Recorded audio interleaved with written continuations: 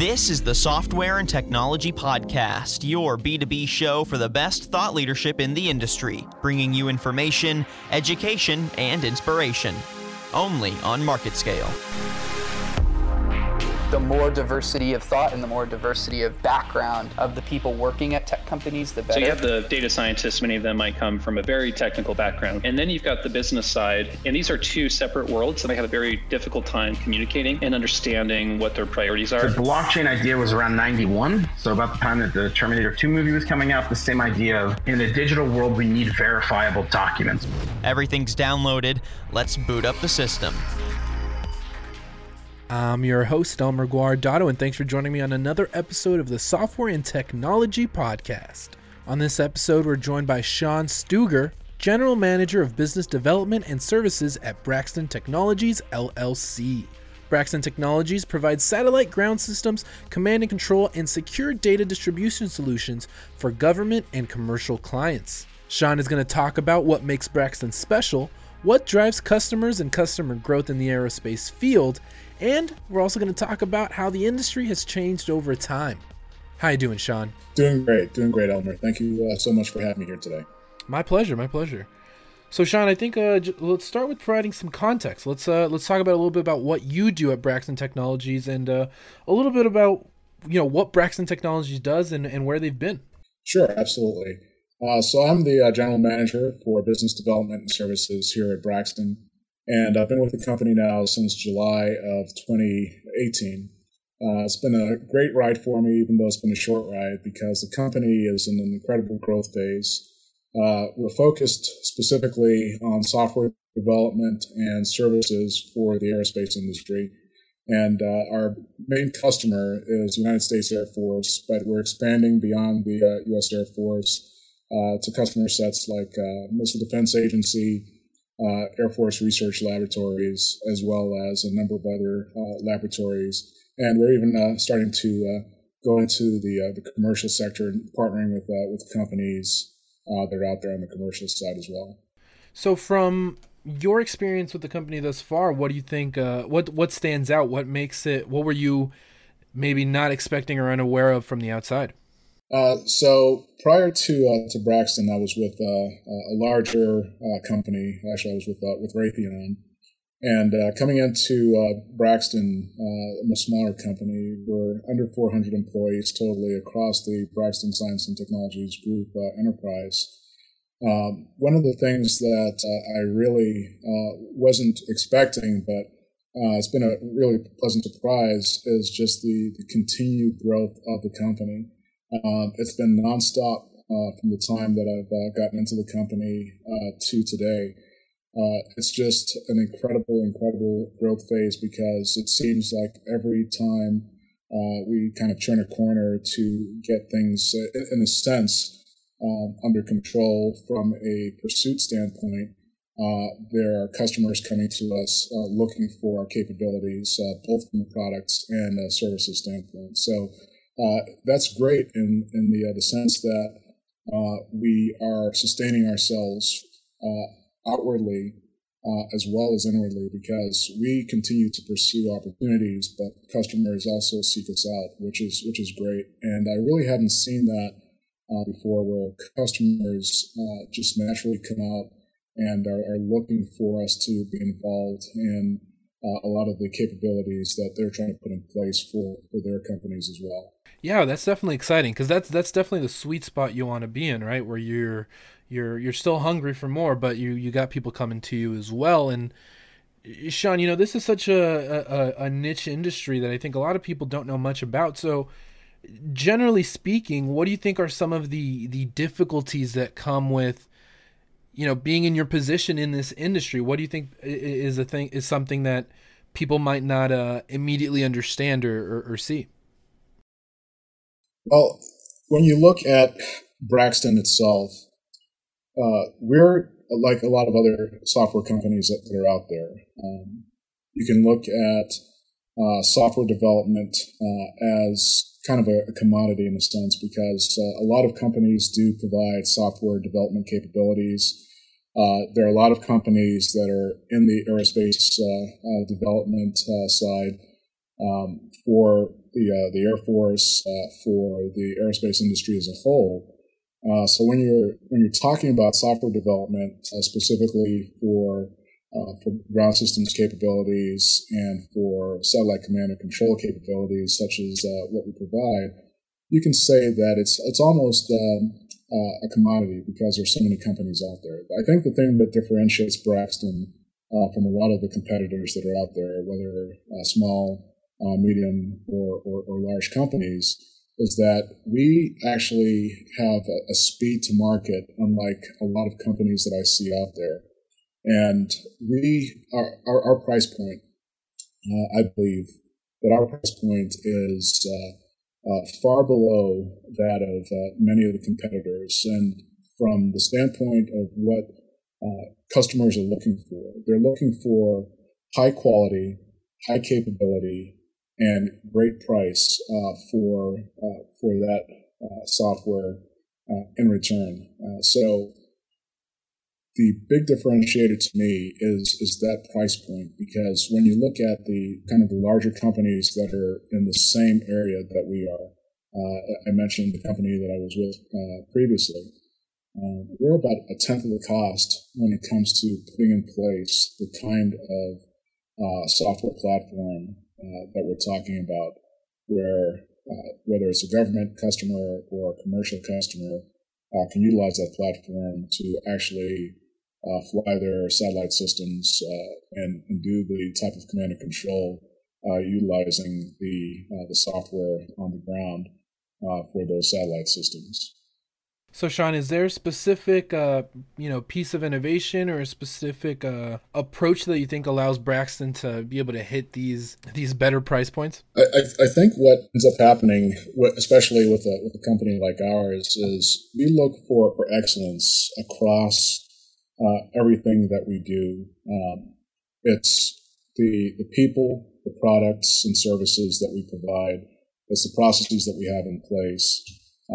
And I think when you look at really the comprehensive nature of everything that we're trying to do from all of those areas, it really does provide a true ecosystem in which we're able to bring all of those pieces together. And our employees really are at the heart of how we drive that success. We bring in the best, we look for the best, and we continually grow and try to nurture those employees. Obviously, companies out there see our model and see our employees, and they're going to be chomping at the bit to try to get employees that are like ours, if not our employees. So to try to keep our employees in-house, it's a challenge. But at the same time, knowing what we're trying to do and the goals that we're trying to accomplish, and providing that mission set for our customers, especially when it comes to putting something in place that will drive the safety of our nation, which is the bottom line, especially when we have customers in place like the U.S. Air Force and Missile Defense Agency. That helps drive a lot of what we do, because we know at the end of the day, what we're trying to do is to protect and serve our nation. And so everything that we're developing, everything that we're doing from a products and services standpoint help drive us to that end. So, Sean, I want to follow that up as we're talking about customers with, just asking you, what's that client-customer relationship like? Is there anything specific about what that relationship looks like in the aerospace field or at Braxton specifically? Are there any advantages or disadvantages to having such a diverse pool of clients? I think a lot of our success comes from the word of mouth throughout the customer community, and the trust that has been instilled in a lot of what we've done throughout the years at Braxton. You have to look at customer service really helping drive that customer growth. If we continue to be successful in the customer service side and continuing to provide them the best products and the best services that are available, and following up with them, ensuring that they're getting the best return on investment for what they're putting into this, it has to be a true partnership between us and our customer base. Without that partnership, without the continued belief that we're in this together and we can continue to move down this path together, and it's not just we are going to drop software into their lap and we've provided what we provide and we move on. It has to be that continued relationship where if something goes wrong, we're there at a moment's notice and we're there with them to walk them through all the steps that are necessary to ensure that they're successful in their pursuits and in their goals. Because in essence, they have customers that they have to report to as well. And so we need to make sure that they're successful in following on their goals and ensuring that their customers are satisfied with what they're providing as well. And I think throughout the years, that approach has enabled us to maintain that constant customer growth. Last year, we actually grew at about 30%. So 2018 was 30%. In 2019, we're expecting about the same growth rate, if not more. So we will continue to see that growth curve over the next few years. And again, a lot of it has to do with that trust that the customer base has in a company like ours, not only in us walking down the path with them and continuing to provide them the products and services that we do, but delivering on what we promised them from day one and continually delivering every day after that. Yeah, and I'm curious, as we're looking forward, or before we even look forward, let's look backwards for a bit. Are there any noticeable paradigm shifts or interesting dynamics that have shifted since you've been in the aerospace field? What have been some of the biggest changes that have affected the way you've had to operate?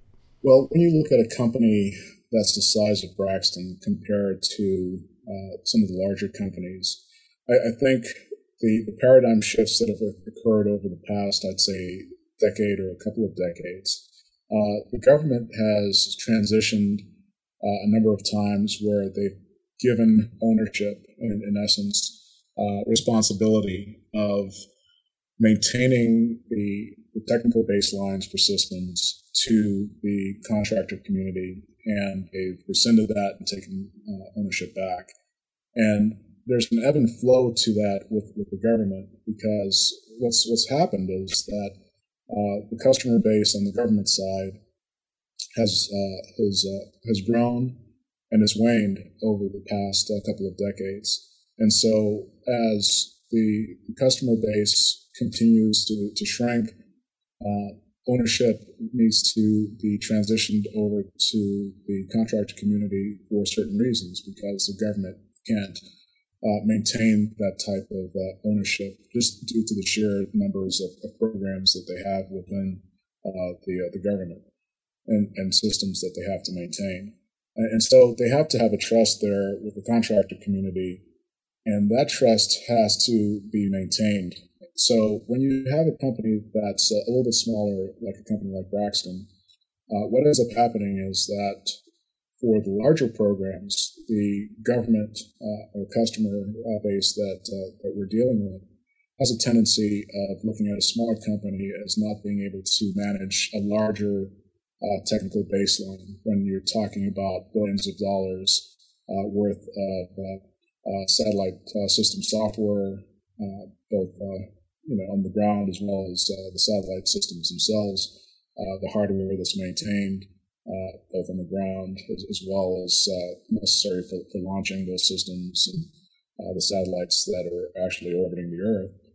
When you have a larger company that has the backbone to maintain those larger systems, the government kind of has a mentality that because the company is larger, thereby they can move forward and maintain these larger systems because it costs billions of dollars. I think the government has started slowly, and I say slowly, transitioning their mindset to now looking at they can't afford to continue down this path because one, the funding and the money isn't always there to continue to buy these exquisite, unique systems. And two, when you have to buy these systems, the amount of time that it takes to acquire these systems is prolonged. You're talking 5-10 years plus for many of these systems. And to replenish these systems, it's going to take a longer time as well.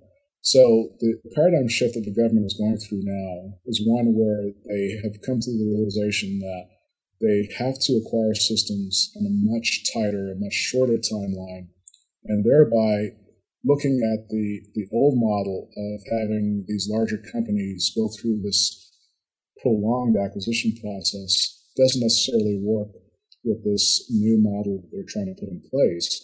So a company like ours that is used to moving at a much faster clip and putting things in place at a much faster clip, it's a perfect opportunity, and I think it's a sweet spot for us to look at doing it. And so I mentioned earlier that the price point is something, when you look in comparison to a larger company, we're about a tenth of the cost as well. So it goes hand in hand with the opportunity that's being provided here, not only from a cost perspective, but from a time perspective as well. So schedule-wise, we're able to look at pulling the schedule back in for the government, and cost-wise, we're actually looking at pulling the schedule in as well. So both from the cost and a schedule perspective, we're able to actually cut both of those down for the government and provide them efficiencies across the board. Well, that's incredible. I mean, it makes sense, right? When we're talking about things like time and money, they're almost subjective factors when they're in this context. So that's got to be exciting to be hitting that sweet spot, as you said. And Sean, the last question I want to ask you is, looking ahead and looking forward, what in this industry has got you excited? What are you anticipating or maybe not anticipating? So I think there are a couple of things that we're in a prime position to actually move down the path and support not only government customers, but commercial customers as we look to expand into the commercial sector as well. One area is the ground expansion and looking at where the government is going with respect to ground for satellite command and control. Enterprise ground systems, EGS, is an area that we're actually looking to expand, and we're actually helping the government put in place. And what it is, it's a common ground architecture that the Air Force now, and hopefully it'll spread across the Department of Defense. Right now it looks like it will put in place to actually support a lot of the satellite systems that are going to be launched, and even some of the legacy satellite systems that are currently being flown. And so we're in a prime position to continue down the path to work with the government, putting that infrastructure in place. We're one of the few contractors, if not the contractor, to work with the government in helping develop the standards for EGS. And then an extension of that is the Commercial Augmentation Services, or CAS.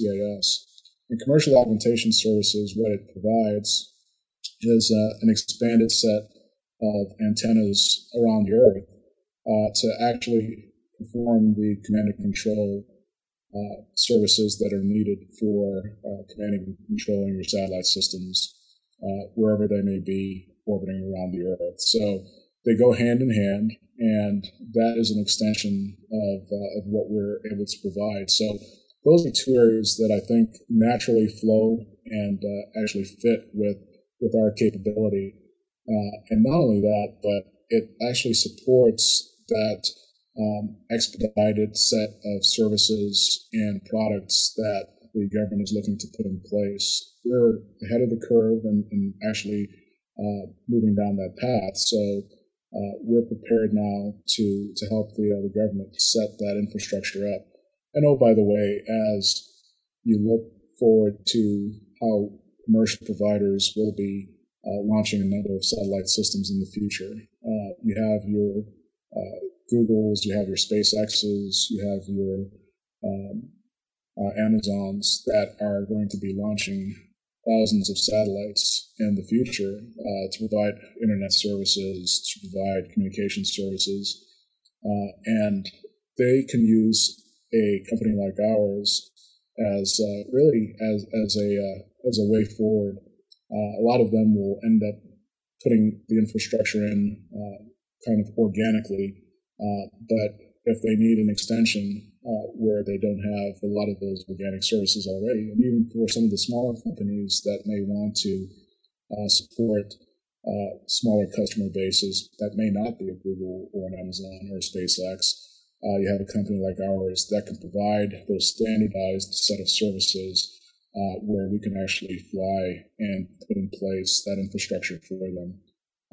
And it would be, again, a very low cost threshold for them to do something like that versus putting a whole set of ground hardware, software, putting all of that infrastructure in place on their own, whereas the larger companies, like I mentioned, can likely do it on their own.